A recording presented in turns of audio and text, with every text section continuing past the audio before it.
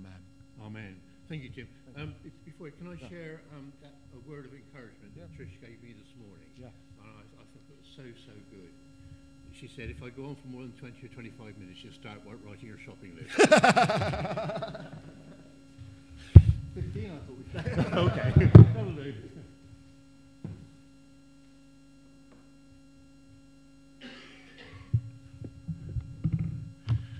Good morning. This morning we've been tasked with talking about being an inclusive community and asking the question, what does an inclusive community look like? Really this is a bit like Jeremy Corbyn knocking on the door at number 10 and taking a big bunch of flowers to the Prime Minister. Yeah, our challenge starts when we turn our attention, we start looking at the social issues that we face today. And it's not just the victims of those social issues that we need to consider, but it's the perpetrators as well, because God's endless love and transforming grace is open to all. Yeah, so what is our response today? What is our response as a church to a dysfunctional and sometimes ugly world as a gospel people? There are no easy answers, and sometimes the choices that we face are not simply between right and wrong, but perhaps between the lesser of two evils. It's no surprise then that the Christians so often disagree over an appropriate response to these issues. And I'm sure that some of you may well disagree with some of the views I'm expressing today. But I've got a get out clause today. I've got a get out of jail card. My get out of jail card is from the Gospel of John. It says, Jesus said, "A new command I give you, love one another.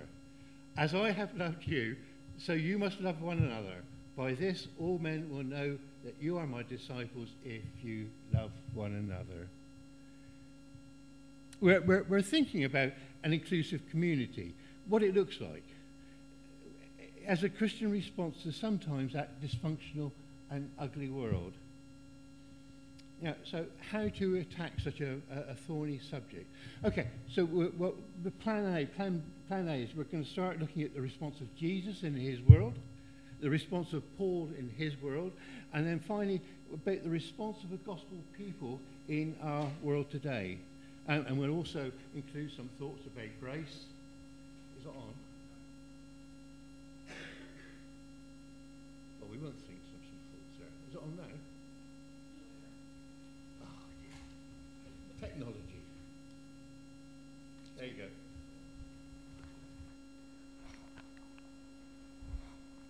I can see it then.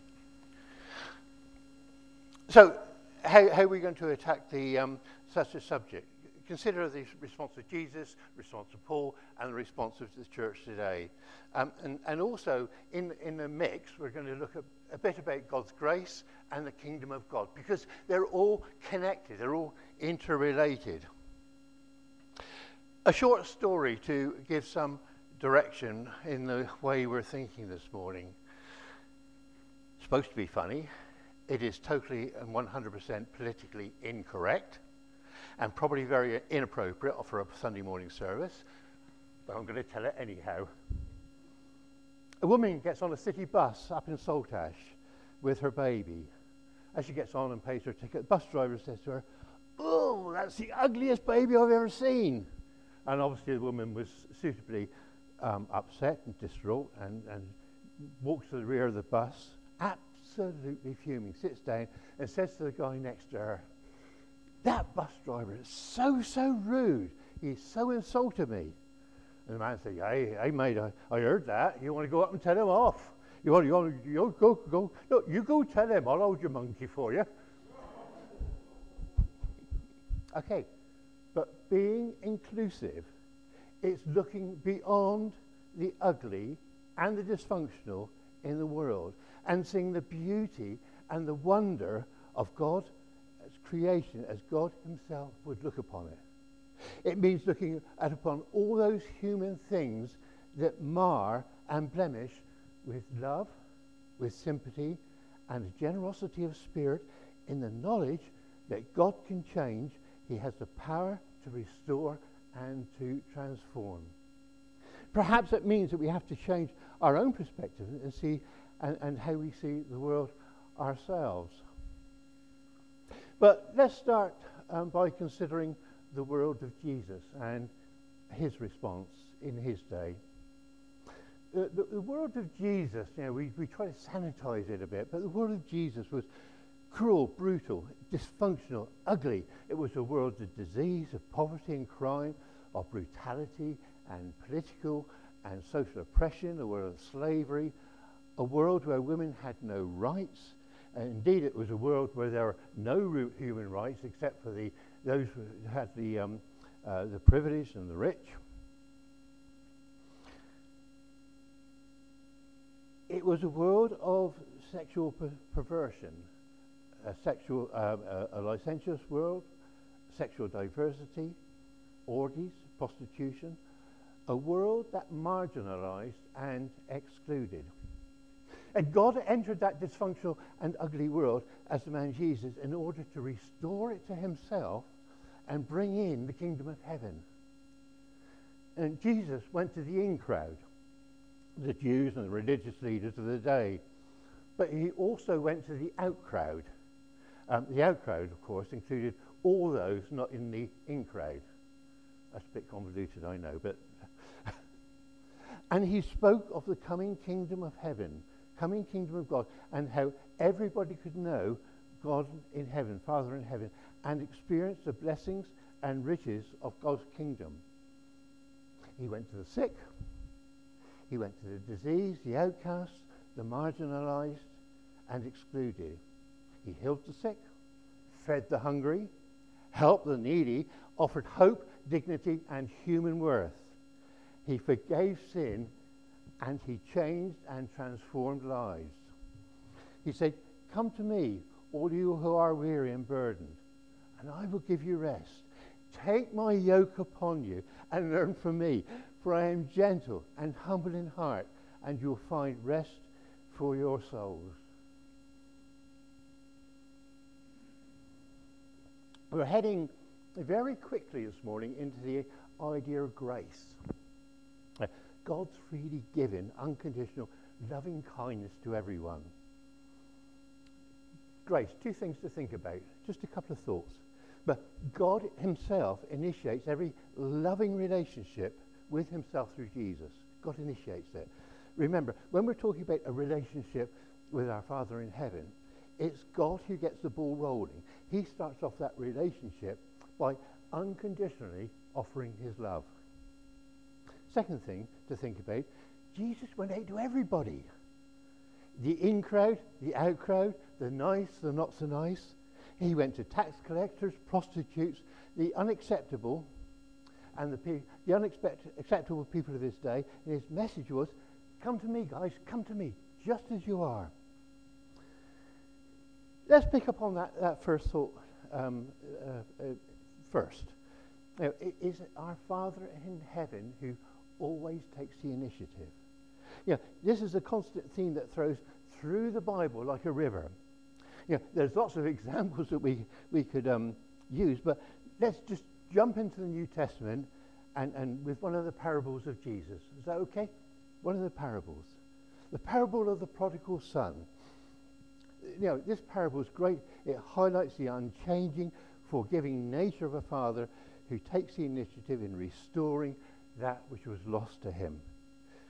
Okay, I hope you are familiar with the parable, because I would like to paraphrase it and give it a little bit of a contemporary twist. That's okay. So, the parable of the prodigal son as recorded in the Saltash archives. A businessman in Saltash had two sons. The younger son was a bit of a tearaway, whilst the elder was a bit self-righteous, somewhat like the Pharisees of old. Anyhow, younger son said he wanted to take his share of the company profits and take a gap year or 2 or 3 or 4. Okay, after a bit of a family dispute, the younger son got his way and headed up into the big smoke, where he engaged in a riotous party lifestyle with quite a few drugs on the side.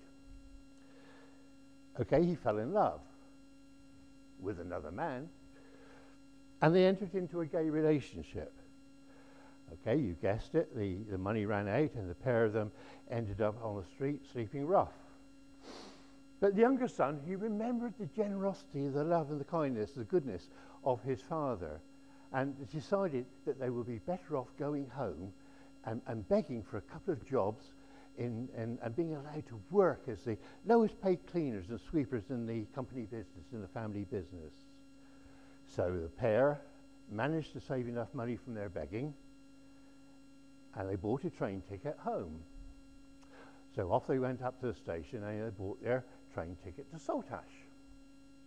Well, in this day of instant communication, the father got to hear of their son's returns and very, very quickly, and in even the train's arrival time. He even got to know which platform it was going on. That's not really very hard, because there's not very many platforms on Saltash Station, is there? Okay, I'm sorry. I'm going to leave the story there and leave you to finish it. You can write the end, how you see that happening. Because I'm going to move on and start looking at what the Apostle Paul had to say. So you think about how that story ended. We started thinking this morning of an inclusive community. And then we moved quite quickly onwards to think about the Father's unconditional love in an ugly world, and seeing the beauty and the wonder of God's creation.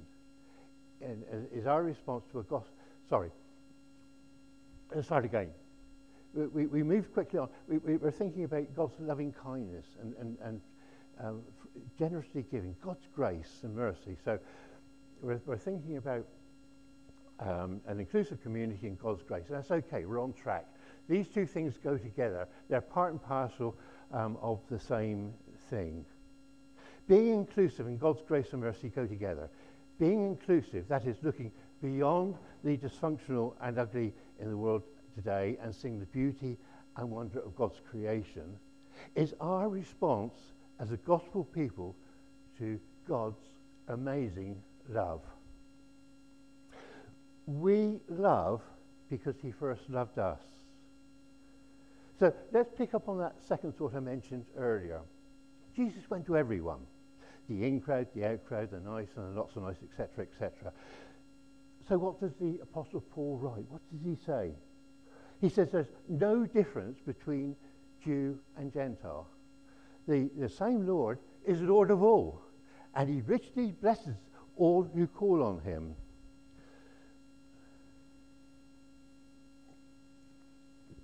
Paul is known as the apostle to the Gentiles, and he grasps this fundamental understanding that God's grace is open to everyone, regardless of who we are or what we've done. He understood that God's unconditional loving kindness, mercy and forgiveness is received through faith in Jesus. Put this another way. The essence of Paul's message is that God has no favorites. Our Father God recognizes the human worth of every single person on this planet. The invitation to participate in the kingdom of God is open to all now, today. Hey, this is the day of the Lord's favor. And of course, we can respond to that invitation through faith in our Lord Jesus Christ. You say open to everyone. What did Paul really mean? What about those not so nice people? The people who do things in our world that we personally don't like. The things that are against our Christian principles. Oh, that Mr. and Mrs. down the road, you want to see what they're up to? And that bad. We do need to have some rules and regulations or conditions, do we? Do we need to have these in place to ensure that these people meet what we believe to be Christian standards? And the Apostle Paul answers no. You don't need rules and regulations because God's law God's law is written upon your heart. It's within you. He said the word is near you. It's in your mouth and in your heart. That is the word of faith we are proclaiming. You know, I do love the way that Paul describes God's word as being in the mouth and in the heart, sort of in the head and in the heart. And he's sort of linking our hearts and our head, the way we feel and the way we think, bringing them together. In our physical bodies, you know, we've got 18 inches apart, heart and the head. In our humanity, these things can be miles apart. What we feel and experience and what we think and do can be so different. In these few words, Paul is saying that it is the work of Christ in you to bring your hearts and your minds together. He's linking our hearts and minds and bringing them together. And then he's linking them with the purposes of God, so that our hearts and minds reflect the heart and mind of our Father in heaven. You see, Jesus was totally in tune with our Father God. He was completely in harmony with God's purposes and fully at one with the will of God. And being in union with Christ Jesus means that by the power of his Spirit in him, his power of his Spirit in you, you can experience that same harmony with God. This indeed is the transforming work of Jesus. It changes the way you think and act and respond to all those issues that we come face to face with in our daily lives. Rather than see the world we live in through our humanity, we can start to see it through the eyes of God and respond with the heart of our Father. Transformed lives. That's what we're talking about, isn't it? Transformed lives. A demonstration of a righteousness that comes from God, not by means of a set of rules or regulations written on paper, but by God's values being written upon our hearts or embedded into our very being, into our very identity, determining the way we think and act. When we talk of a Christian's faith in Jesus, we're talking about the sort of faith that is revealed in transformed lives. Lives that are visibly different in the world that we live in. Transformed lives that evidence the presence of God working out his purposes in our world. Transformed lives that demonstrate the present reality of the kingdom of heaven on earth. Transformation. This is kingdom talk. No wonder Paul makes this observation. How beautiful are the feet of those who bring good news. That's a lovely, lovely phrase, isn't it? How beautiful are those who not only proclaim God's good news of Jesus, that which we refer to as the gospel, but also act out the gospel and who are themselves are a visible demonstration of the gospel. Being the visible evidence of Jesus in our world today.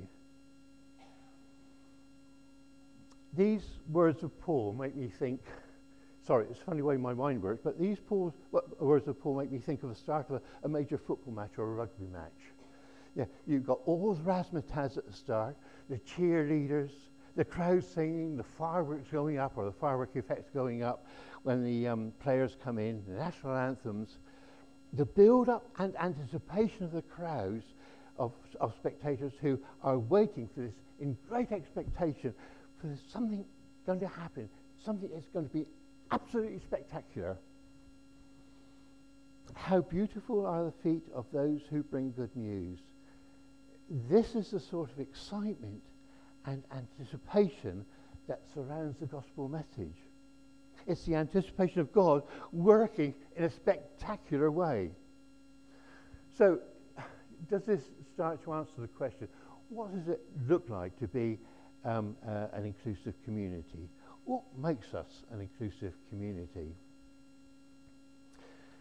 So, thinking then on the response of our Christians in our world today,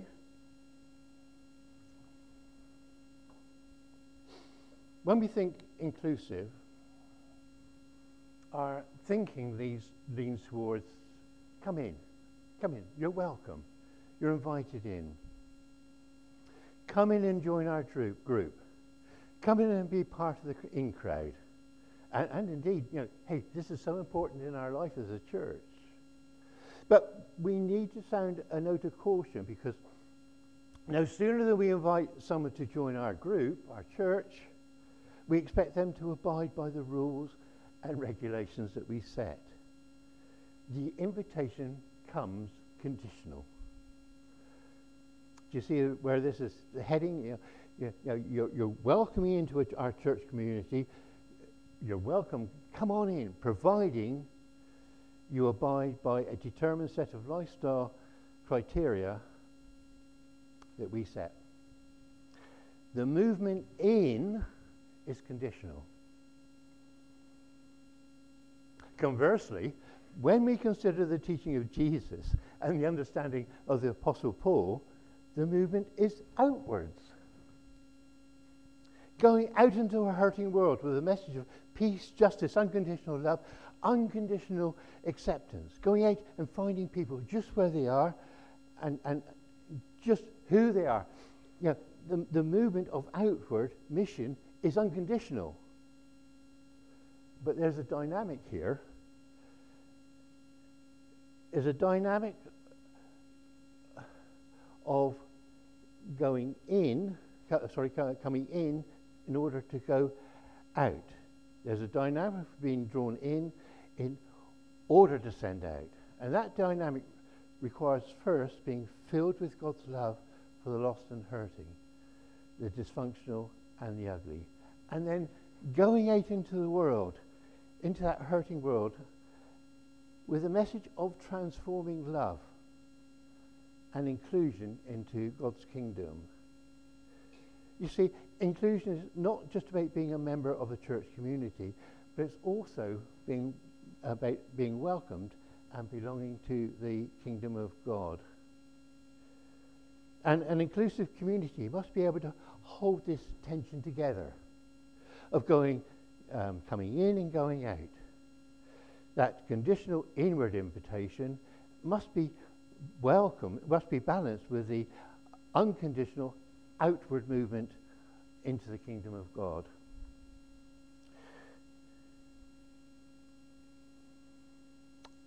It's a bit of a dilemma sometimes, because as the church we can go out and preach an unconditional love into the community, and then invite them into the church where we're putting conditions upon them.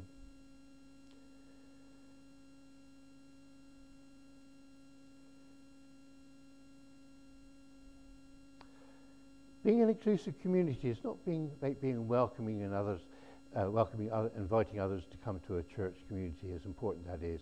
An inclusive community is about the gospel people going out into a hurting and sometimes dysfunctional and ugly world with the message of transforming love and inclusion into God's kingdom.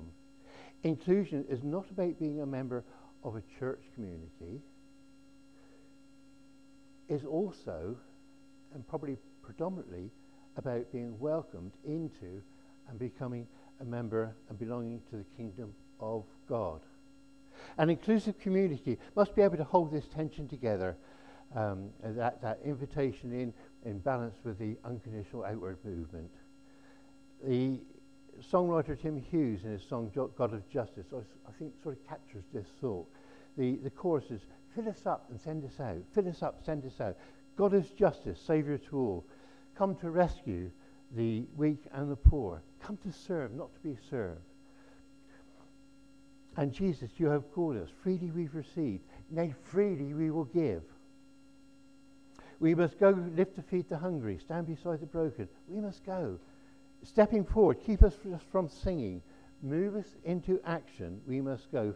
Fill us up and send us out. Do you get the sort of idea of that tension?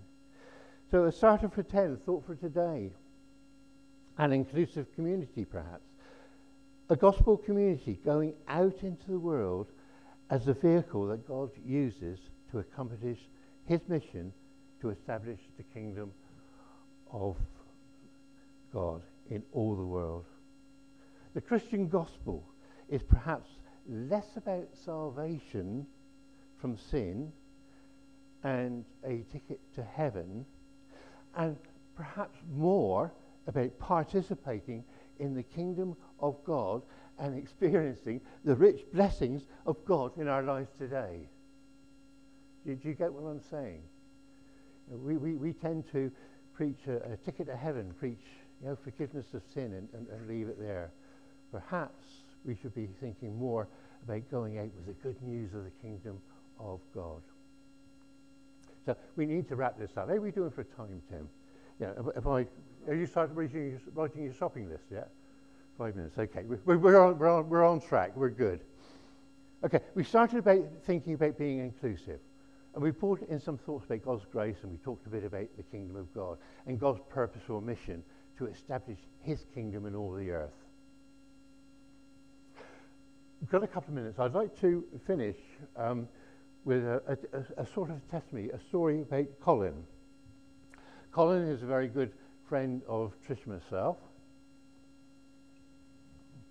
And I think his testimony, I think this story sort of gets together some of the little points that we've been trying to think about this morning. Colin was a drug addict, big time drug addict. He was really on the hard stuff. He spent more time in prison perhaps than out of it. I think he said he was the guest at something like about 27 of Her Majesty's hotels.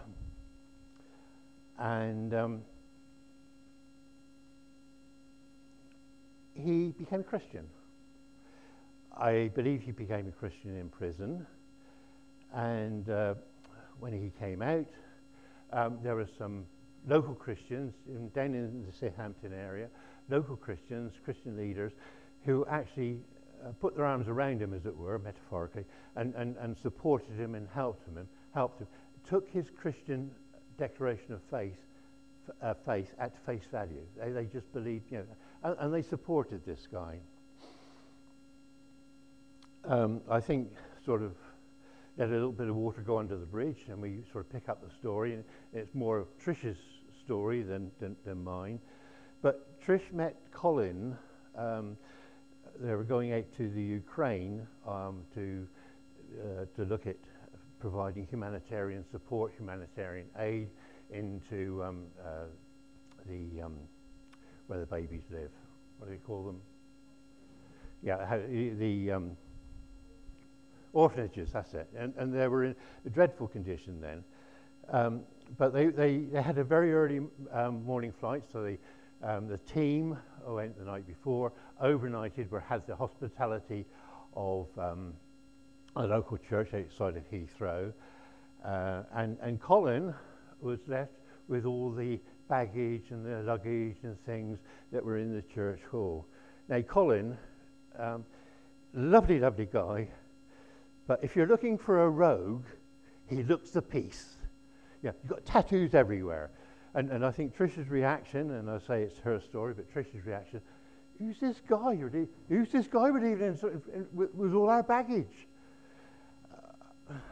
Things got worse, because the next day, travelling out to Ukraine, Trish found herself sitting next to this rogue.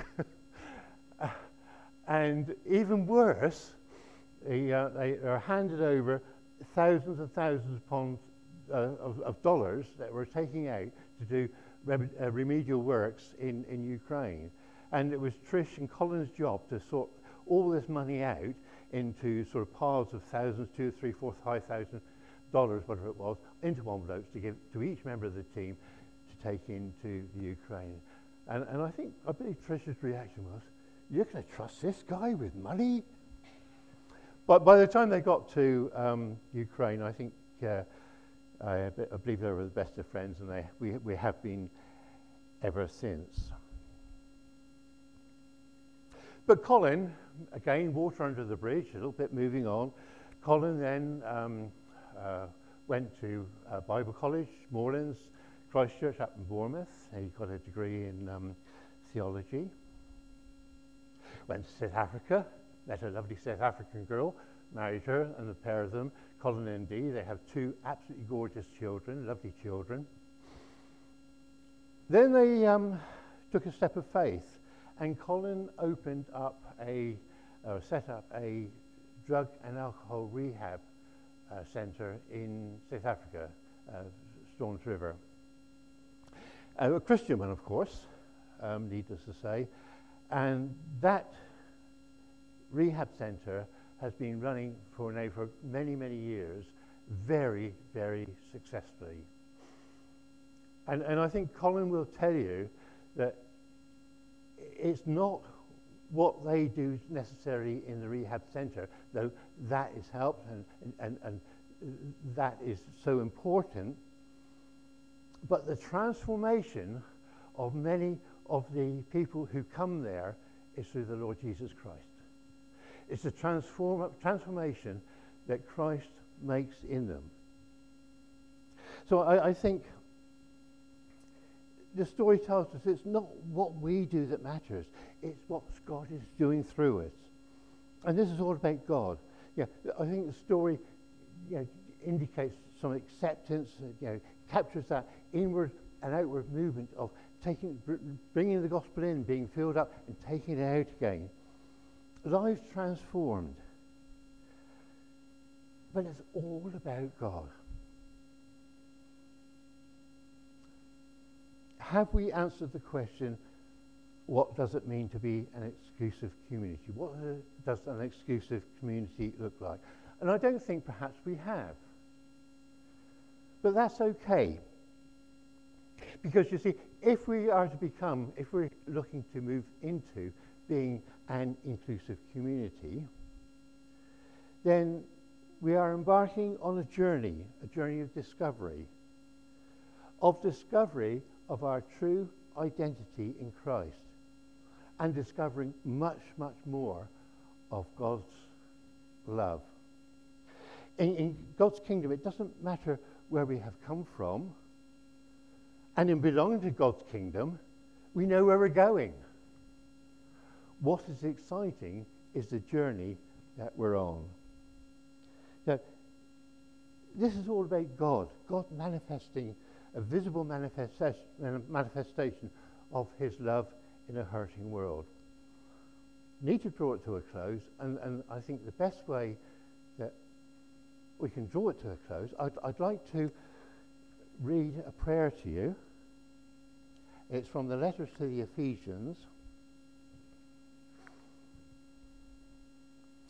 And I say, it's all about God.